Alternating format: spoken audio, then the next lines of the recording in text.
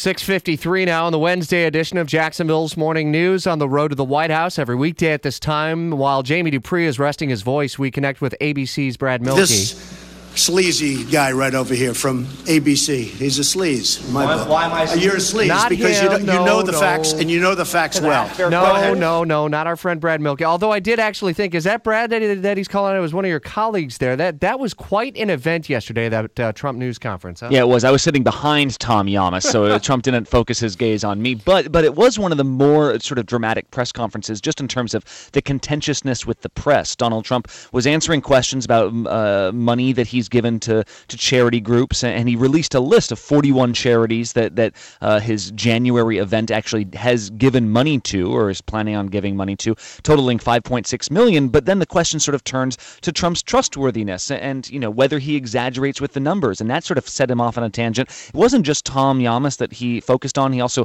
brushed aside Major Garrett. He told Jim Acosta from CNN that he was a real beauty, using that phrase kind of sarcastically, and people asked him, is this what a Trump White House press briefing is going to look like? And he said yes. Huh.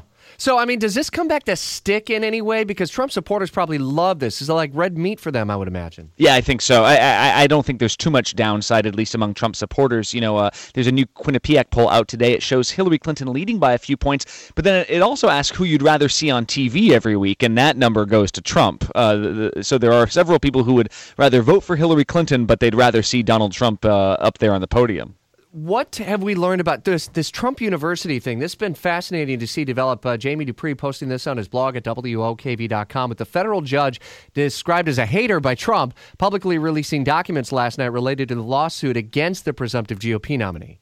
Yeah, that's right. And we've actually seen some snippets from this playbook, from this 40-something page document that was released, that basically tell recruiters for the Trump University group to use Donald Trump's name as much as possible. So, part of the thing here is the question of how much Trump was actually related to the university. Well, according to people that were signing up for classes, Trump's name was invoked all the time, and the playbook seems to bear that out. It also says, that people who were applying for the course, if at first they said they couldn't afford it, there were things there in the script saying, well, do you have a credit card? Do you have a line of credit? Do you have retirement funds you could tap into? So we're already seeing some details there. ABC's Brad Mielke on the story. Thanks for the update. You're no sleaze in my book, by the way. Washington insider Jamie Dupree blogging at WOKV.com about the playbook from Trump University if you want to have a look at that. WOKV News Time, 6:56.